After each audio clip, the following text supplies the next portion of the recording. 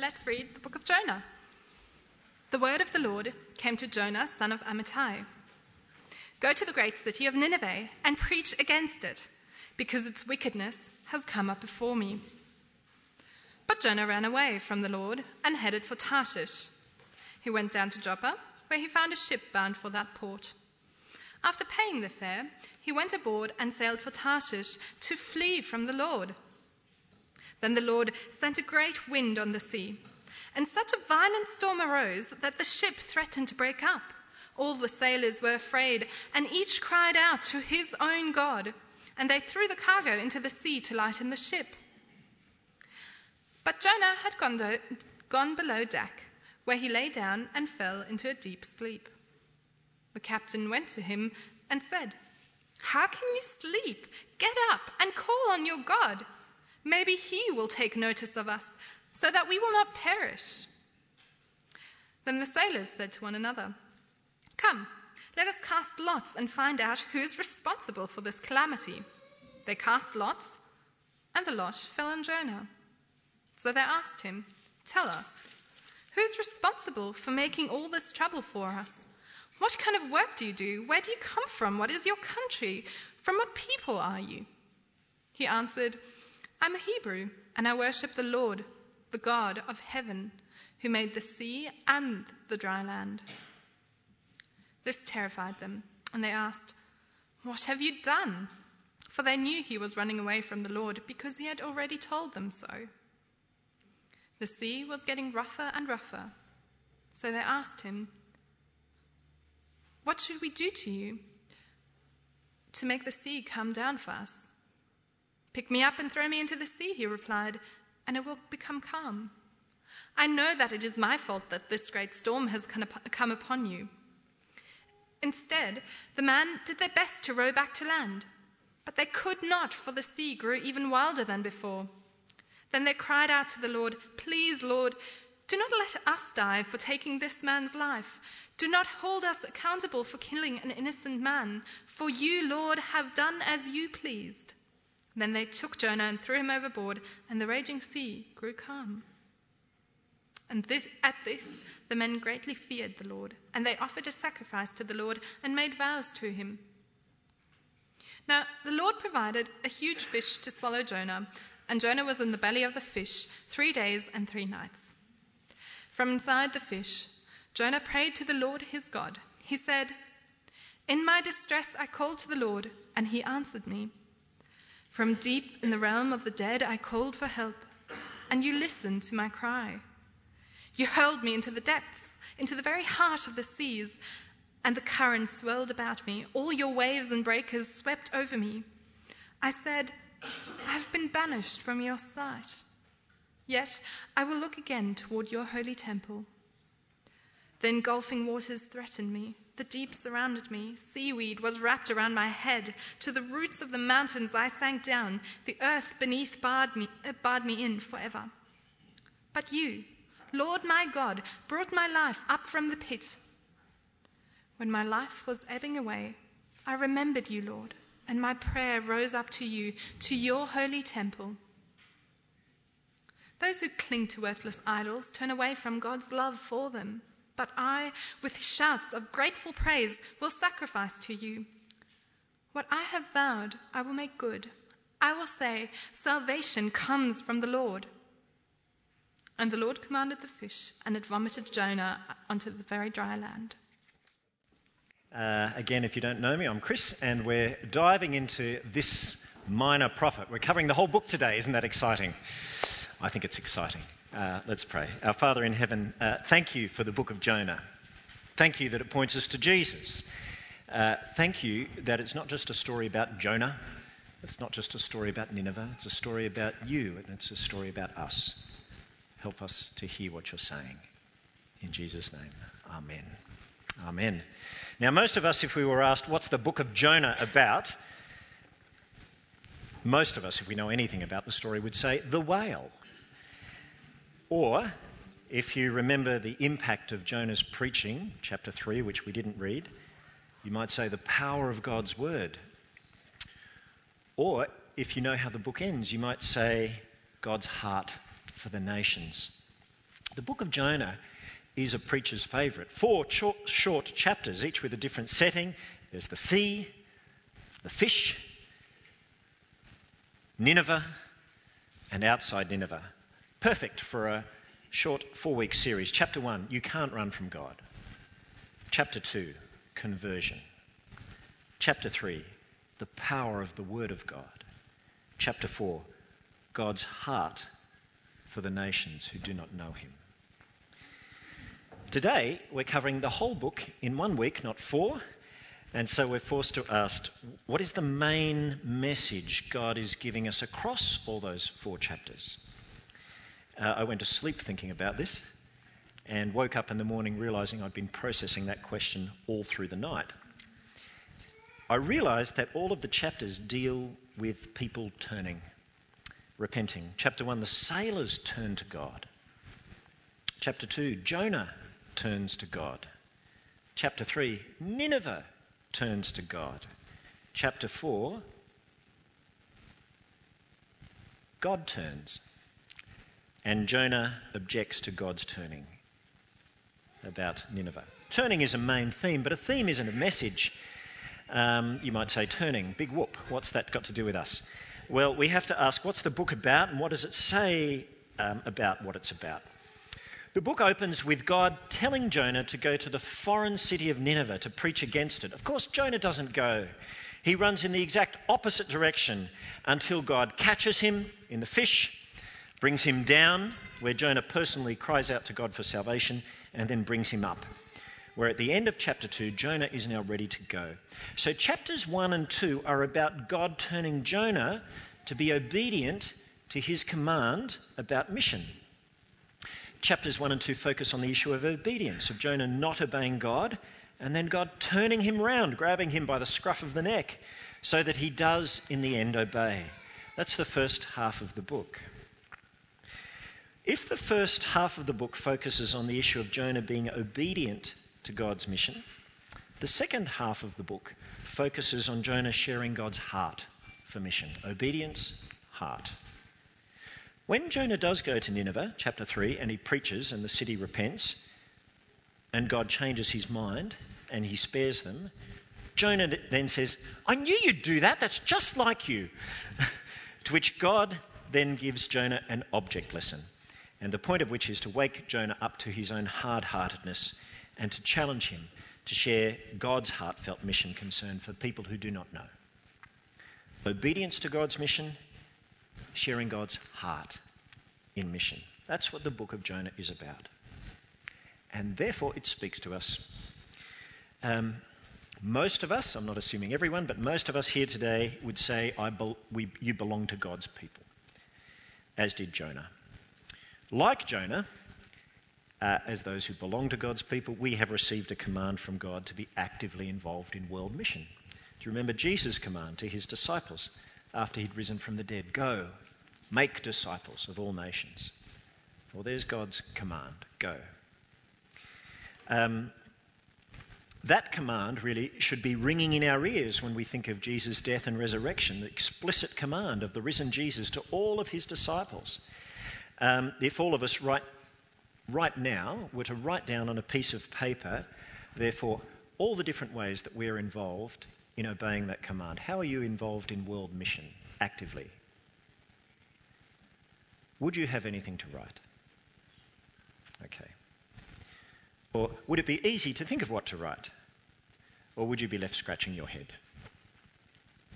For some of us, there's an issue of obedience. For others, yes, we'll be being obedient. Maybe we've had years of being obedient, either going ourselves when we can or perhaps supporting those who've gone. But there's an outstanding issue of heart. Truth be told, we're hard-hearted towards the fate of other people. We don't share God's fate, God's heart for the lost. In the book of Jonah, God challenges us and he's speaking to us. He's speaking to us of our world. Now, Jonah was a real person, did you know? From 2 Kings chapter 14, is the place he's mentioned outside the book of Jonah, we can place him as a prophet around 760 BC. If we can pop up the slide. Thank you, there you are. Beyond the Bible, his tomb, that's it, was an Islamic shrine, because Jonah is also mentioned in the Quran and the Muslims venerate him. There you go. I say was an Islamic shrine because in 2014 the so-called Islamic State blew it up. There you are. What I'm saying is that Jonah still connects with our world. Jonah was sent to preach against Nineveh, a city known for its wickedness and its violence. Do you know where Nineveh is? Do you know where it is? There's an aerial photograph. Next one. Have we got an aerial photograph? We don't. Imagine an aerial photograph, of the city of Nineveh, the ruins of Nineveh. Do you know where it is? Can anyone hazard a guess? Where in the world is Nineveh? Middle East, good. Anywhere? Syria, no. Iraq? Any city in Iraq? Mosul, thank you. The ruins of the ancient city of Nineveh lie within the city of Mosul in Iraq, a city also known for its violence and wickedness. Interesting, right? Okay. Mosul, if you've been aware of what's been happening in world events over the last 5 years, has been a city in the spotlight. Christians persecuted, and then, of course, it was a main centre for the Islamic State. So the book of Jonah speaks to us in our world. There's two halves, right? In the first half, God turns Jonah to be obedient to his mission. In the second, God aims to turn Jonah's heart to share God's heart in mission. But the first thing God has to do is to turn Jonah to be obedient to the mission. I once heard of, earlier on this year, I heard from Greg Sheridan. I was at a talk where Greg Sheridan spoke. He's a columnist in the Weekend Australian, and he's been a journalist for decades. And he spoke on the book of Jonah. It was hilarious. He said, because I came at it as an adult and read it for the first time as a journalist. And so Jonah's a foreign correspondent. And then he gets his brief. You have to go to Mosul. So he does what any foreign correspondent would. He goes on a cruise instead. Anyway, so there you go. He was very funny. The book opens with God telling Jonah to go to Nineveh and preach against it because its wickedness had come up before God. A clear command to Jonah to leave the comfort of being amongst his own people and to go. If God told you to go to Mosul and preach, would you go? Well, neither does Jonah. Verse 3, Jonah runs away from the Lord in the exact opposite direction. He boards a ship bound for Tarshish, most likely Spain, which back then was the edge of the known world. He's getting as far away as he possibly can. It would be like you or myself running away to Antarctica, right? Now, why does he run? We're not told, but we can guess. If God told you, leave Adelaide, go to Mosul, preach in the streets, would you go? Nineveh was a city famous for violence. More than that, its army would march against Israel and destroy it within only 40 years. Jonah was a prophet. We don't know that he knew this, but we can guess that he would be understandably concerned. Mosul was the centre of the Assyrian Empire and they were on the rise. So Jonah runs. He bounds a ship to flee from the Lord and the ship sets sail. Now, if you were God, what would you do to your disobedient prophet? Okay, you'd stop him. So the Lord sends a great wind on the sea that causes a storm so huge that the ship threatens to break up. The sailors, like all the Gentiles back then, were polytheists. That is, they each call on their own God. But Jonah, he's below deck asleep. How can you sleep? Get up, call on your God. Maybe we won't perish. And then it comes out. The storm is so wild that the sailors conclude one of them must be being punished by their God.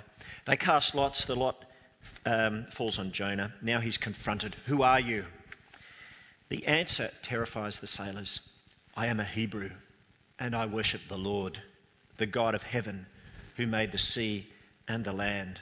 Jonah's God is the true God, the true Lord over the whole world. He made it. He rules it. He's the one amongst the pantheon of gods who really is God. Jonah belongs to him, but it's clear he has offended the Lord. What have you done? The sea is getting rougher. Forget what have you done? Too late for that now. More immediate question, what should we do to make the sea calm down for us? Jonah replies, throw me overboard. It's my fault the storm's come upon you. Through the storm, God confronts Jonah. And Jonah is aware that his sin deserves death. What do the sailors do?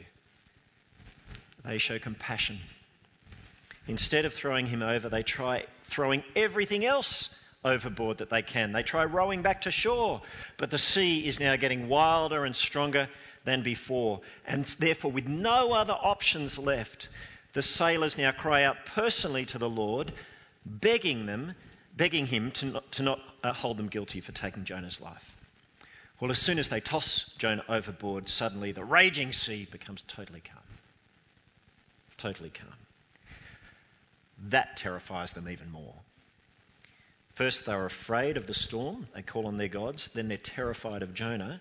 But now they greatly fear the Lord. They offer a sacrifice to him. And more than that, they make vows to him. This is Old Testament shorthand for saying that they have turned to the Lord and become believers. All right? Now, can you see the sovereign God is so at work in his servant that Jonah is a successful evangelist in spite of himself? Now, I wonder if the sea suddenly becoming calm, Jonah sleeping below decks, does that ring any bells for you? Does it make you think of any other moment in the New Testament?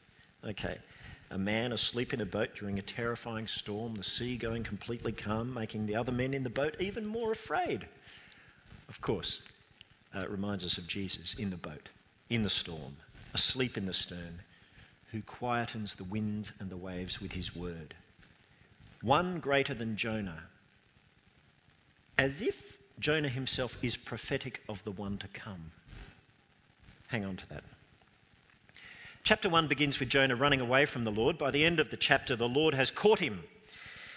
He sovereignly sends a great fish to swallow Jonah, and Jonah remains inside for 3 days and 3 nights. Was it real fish? You want to know stories, don't you? The story in the 1800s of some whaler who was found in the belly of a whale. I don't know about those stories being true. Jesus thought it was true. Yes, it is weird. It is abnormal. It's meant to be. It's meant to be totally weird. Okay. I believe it. There you go. He's inside for 3 days and 3 nights. The Lord has captured Jonah's body, but has he captured him? Not yet, because we're not yet sure that Jonah would obey God. And so in chapter 2, God brings Jonah down. Literally down to the depths of the sea, which Jonah speaks of as Sheol, the place of the dead. On the 12th of August 2000, a Russian nuclear submarine, the Kursk, became disabled and sank in naval exercises in 108 metres of water. An explosion killed all but 23 of the 108 men and women on board. In the days that followed, the survivors struggled in waist-deep water in the submarine with noxious fumes of the explosion. On the bottom of the ocean floor, with minimal air, in a toxic environment, totally helpless. That's the place of the dead, aside from being dead yourself. Jonah describes him being hurled into the deep, the currents swirling about him, the waves and breakers sweeping over him, of him sinking, seaweed wrapping around his head, and of then him being taken down and surrounded by the deep, right down to where the mountain roots are. So deep it's called the depths of the grave, the place of banishment away from the sight of God. And in that place of death and darkness and abandonment, Sheol, Jonah prays to God. In my distress I called to the Lord, and he answered me. From the depths of the grave, I called for help, and you listened to my cry. Obviously, this is written sometime afterwards, after he's out. Didn't have any parchment while he was down there. I sank down, but you raised me up. You brought my life up from the pit, O Lord my God. You see what's happened? God has brought Jonah down, as he had to, for Jonah to call out to God, and then God to raise him up. Well, God often brings people down to make them stop running, to call out to him, before he then raises them up. That's his pattern. We're so thick and so hard-hearted. He often has to do the worst to us, bar kill us, to bring us down before we will wake up and call on him. Going down, coming up. When you think about it, that's the shape of the Bible, isn't it? God brings us down through sin and death. We fall, as Adam and Eve did in Eden, before at the end of the Bible God will raise us up to stand before him. It's the shape of salvation. Jesus himself spoke of what would happen to him in Jonah-like terms. Just as Jonah was 3 days and 3 nights in the belly of a huge fish, so the Son of Man will be 3 days and 3 nights in the heart of the earth. Jonah's very journey down and up was prophetic of Jesus' journey to the place of the dead, the cross, before being brought up again, as was Jonah. By the end of chapter 2, the Lord brings Jonah up completely. He commands the fish to spit Jonah out onto dry land. That would have been great to see, wouldn't it? By the end of chapter 2, however, we know that God has turned Jonah completely around. Listen to him in verse 8. We hear the words of a man who's been changed. Those who cling to worthless idols forfeit the grace that could be theirs. I, with a song of thanksgiving, will sacrifice to you. They are the words of a man who's experienced the Lord's mercy and grace and salvation, and now someone who wants to be obedient. He says, what I have vowed, I will make good. Salvation comes from the Lord, and he personally knows it. So in chapters 1 and 2, God turns Jonah to be obedient to his mission. And so in chapter 3, which we haven't read, the word of the Lord now comes to Jonah a second time. And so to Nineveh now he goes. To Nineveh, to that very important city. For 3 days he preaches in the streets the same message. 40 more days and Nineveh will be overturned. It's a message of coming judgment. It sounds like it's a fait accompli, a done deal. But then you think, if that's so, what's the point of the Lord sending Jonah? There's another plan here at work. No doubt it would have come fulfilled if the city hadn't responded how they did, but there's something else going on. First, we zoom in on the response of the people of Nineveh. Those people believe God. With one mind, the whole city repents. They turn to God, they declare a fast, and all of them, from the greatest to the least, put on sackcloth as a sign of humility before God. And then we change scenes, and we zoom now into the palace, and we see into the throne room. We see the response of the king. When the news of Jonah's preaching and his message and the response hits the king of Nineveh, he moves away from his throne. That's significant. He takes off his royal robes. That's significant. And he covers himself with sackcloth and he sits down in the dust. He visibly humbles himself before the Lord. And then he speaks to his people. An official declaration, not to let anyone or anything eat or drink. A total fast, citywide. Can you imagine? He calls on everyone to repent, to give up their violence, their evil ways, and he calls on everyone urgently to call on God. Verse 9, who knows? God may yet relent, and the word in Hebrew is actually repent. Not repent of sin, but do a U-turn. God may totally change. Turn from his fierce anger with compassion so that we will not perish. So the Ninevites turn. Now, if your view of prophecy and of God's sovereignty is so fixed that there can be no room for God to respond to how people respond, then have a look at verse 10 of chapter 3. It says there, when God saw what they did and how they turned from their evil ways, he had compassion, and he did not bring on them the destruction he had threatened. God was compassionate. He responded. Judgment Day, at least for that generation, was averted. It's massive, isn't it? Now, you might say, I can't imagine that happening today. I mean, why did the Ninevites respond like that? We know from Assyrian records that a complete solar eclipse occurred on the 15th of June, 763 BC. Soon after, floods and famine followed. Jonah came very soon after that, proclaiming that the city would be overturned. Is it possible that the Lord, who we know from chapter 1 made heaven and earth, and who causes storms to come and go, and who is in charge of even the fish of the deep, that the Lord, who is so sovereign over his physical world, can prepare a people to fear him enough so that when he does speak, people will listen? It absolutely is. I don't know if that's why God's sent a drought on Australia. It could well be. In Nineveh's history, historians say that Nineveh would never be so great as in the decades following Jonah's visit. In other words, for that generation, the word of God had impact. Yes, they were wicked and violent. Yes, they deserved to be overturned. But yes, God still had a heart to reach them, and his will was effective. Jonah, unfortunately, did not share God's heart. He may have been obedient to God, but when God responded with compassion on the city, Jonah did a complete dummy spit and said, "I knew you'd do that, God. Isn't that what I said when I was still at home? That's why I was so quick to flee to Tarshish. I knew that you're a gracious and compassionate God, slow to anger and abounding in love, a God who relents from sending calamity. Now, O Lord, take away my life, for it's better to me to die than to live."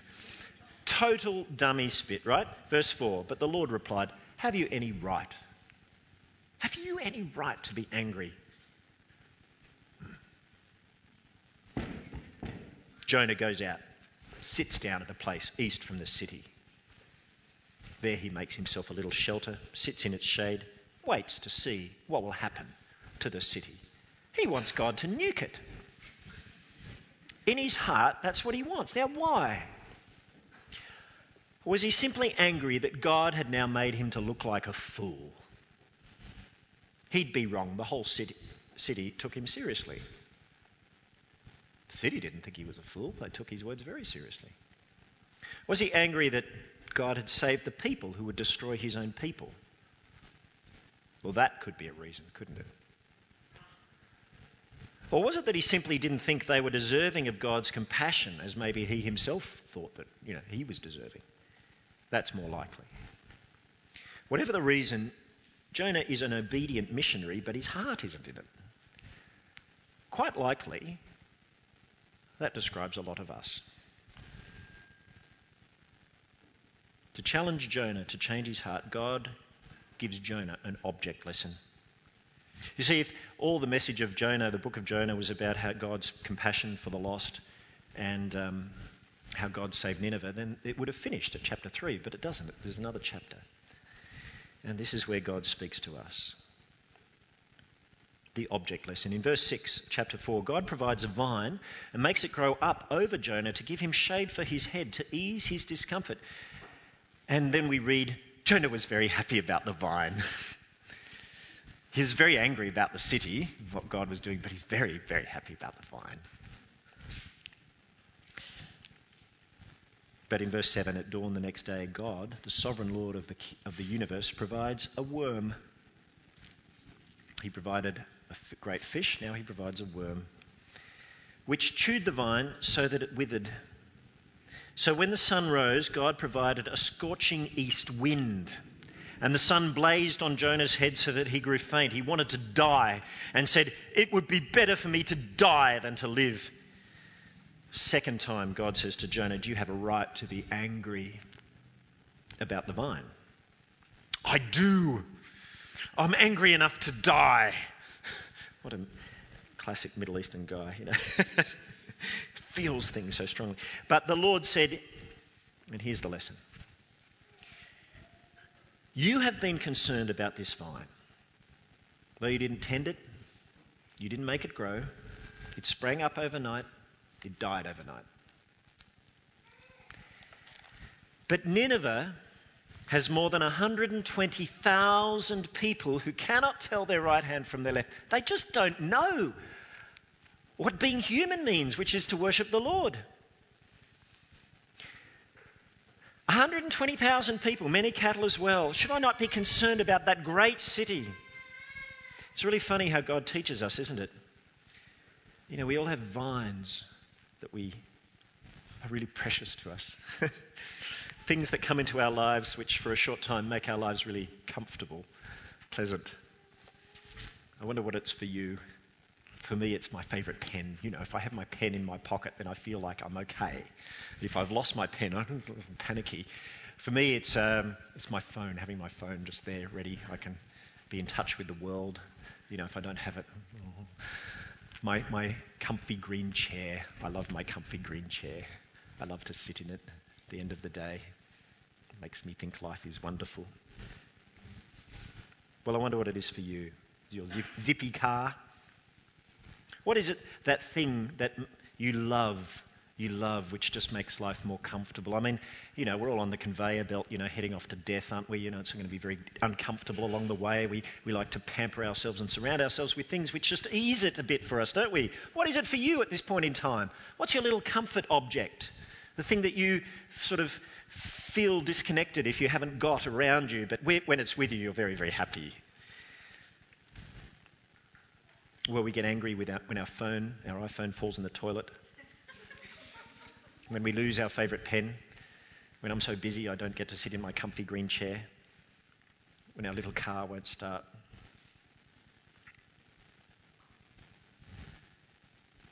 Through the book of Jonah, God is challenging us to ask ourselves, do we care more about these things taken from us, or the thousands of people in the hills who do not yet know him? You see, through Jonah, God is issuing us a prophetic challenge.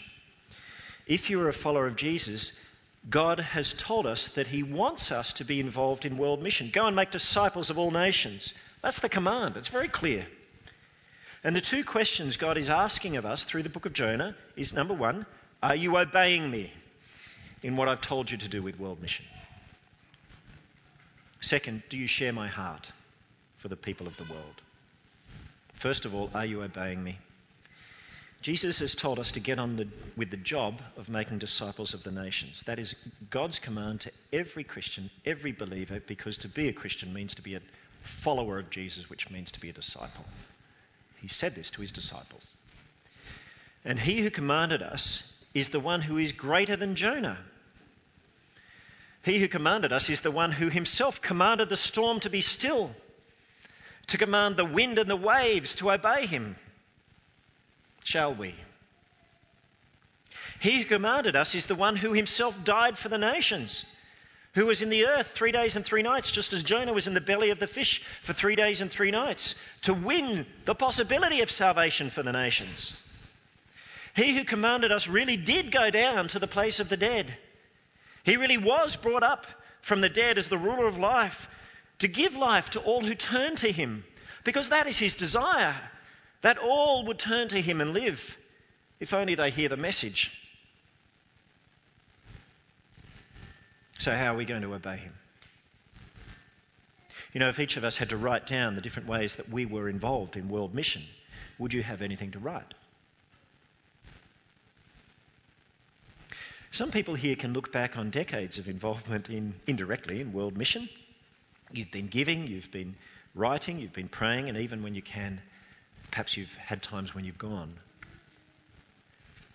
But some here have been like Jonah and have run completely in the opposite direction from any involvement at all in world mission. And today, you know, what's happening here? God, through his Spirit, he's chasing you like he chased Jonah. And he's catching you and he's challenging you to turn back and take Jesus' command seriously and obey him. Well, where do you start?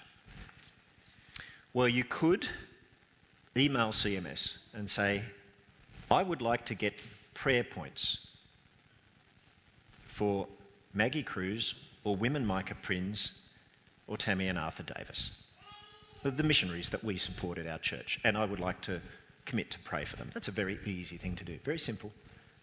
But suddenly you are involved in world mission. You might like to become a giver. But beyond finances, personally, you might like to smile at a Muslim person who you see, maybe at work, maybe at school, maybe in town. A Muslim person probably of the same sex as you, that's a good idea, and start a conversation with them. Or if that's too hard, you might, next time you see someone from a different country, smile at them and see what God will do with that. On the other hand, maybe you are involved in world mission, but your issue is not one of obedience, your issue is that of the heart. You do obey, but you struggle to look at people with the same compassion that Jesus has. You find it easier to write people off for their hard-heartedness than show real concern for them. So when you hear of Jesus speaking against the people of his day who were unresponsive, saying the men of Nineveh will stand up at the judgment with this generation and condemn it because they repented at the preaching of Jonah, and now one greater than Jonah is here, when you read those words, you find yourself writing them off rather than grieving for them. Is that you? Sometimes it's me. And truth be told, sometimes I am appalled at my lack of love for people. I think, how is that possible? You know, I sing that song, May the mind of Christ my Saviour. I get to the verse, may the love of Jesus fill me as the waters fill the sea. That, for me, is a real prayer. Because it bothers me that I don't love people more than I do. How can we better share God's compassion for nations that don't know him? People that we don't know, how can you love them? Well, I have found Paul's words in 2 Corinthians chapter 5, verse 14 immensely helpful. It may be on a screen. Alison, is it? No, nothing. Oh, well, forget it. Listen. Okay. Paul explains where he gets his own heart for the lost. He says there, Christ's love compels us. In other words, it's Christ's love for the nations that compels him, not his own love for them, but him knowing that Jesus loves them. That for him is compelling, because then he explains, Christ's love compels us because we are convinced that one died for all and therefore all died.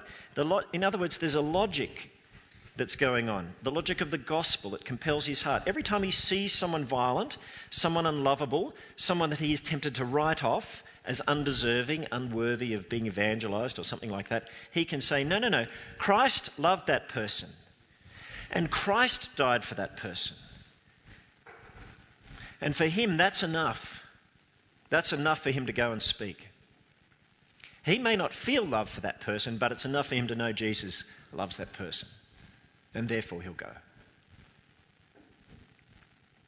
Well, that's helpful for me. Was Jonah's heart changed? We don't know. But the book ends deliberately open-ended. We don't know. Yes, his heart was changed. No, it wasn't. We're left wondering. But if Jonah's tomb really was Jonah's tomb in Mosul, we know he stayed, don't we? If that's the case, then it's compelling to think that God actually did turn his heart around. The object lesson did work. And that Jonah gave his life to the people of Nineveh. That's remarkable.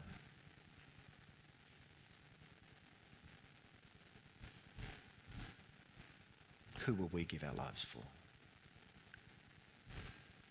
Let's pray. Father, fill us with your love, your compassion, your heart for the loveless, that we would obey not out of duty, but increasingly because we share your love. Please increase our obedience and heart to take the gospel to the people of the world. Because they matter to you, may they increasingly matter to us. Amen.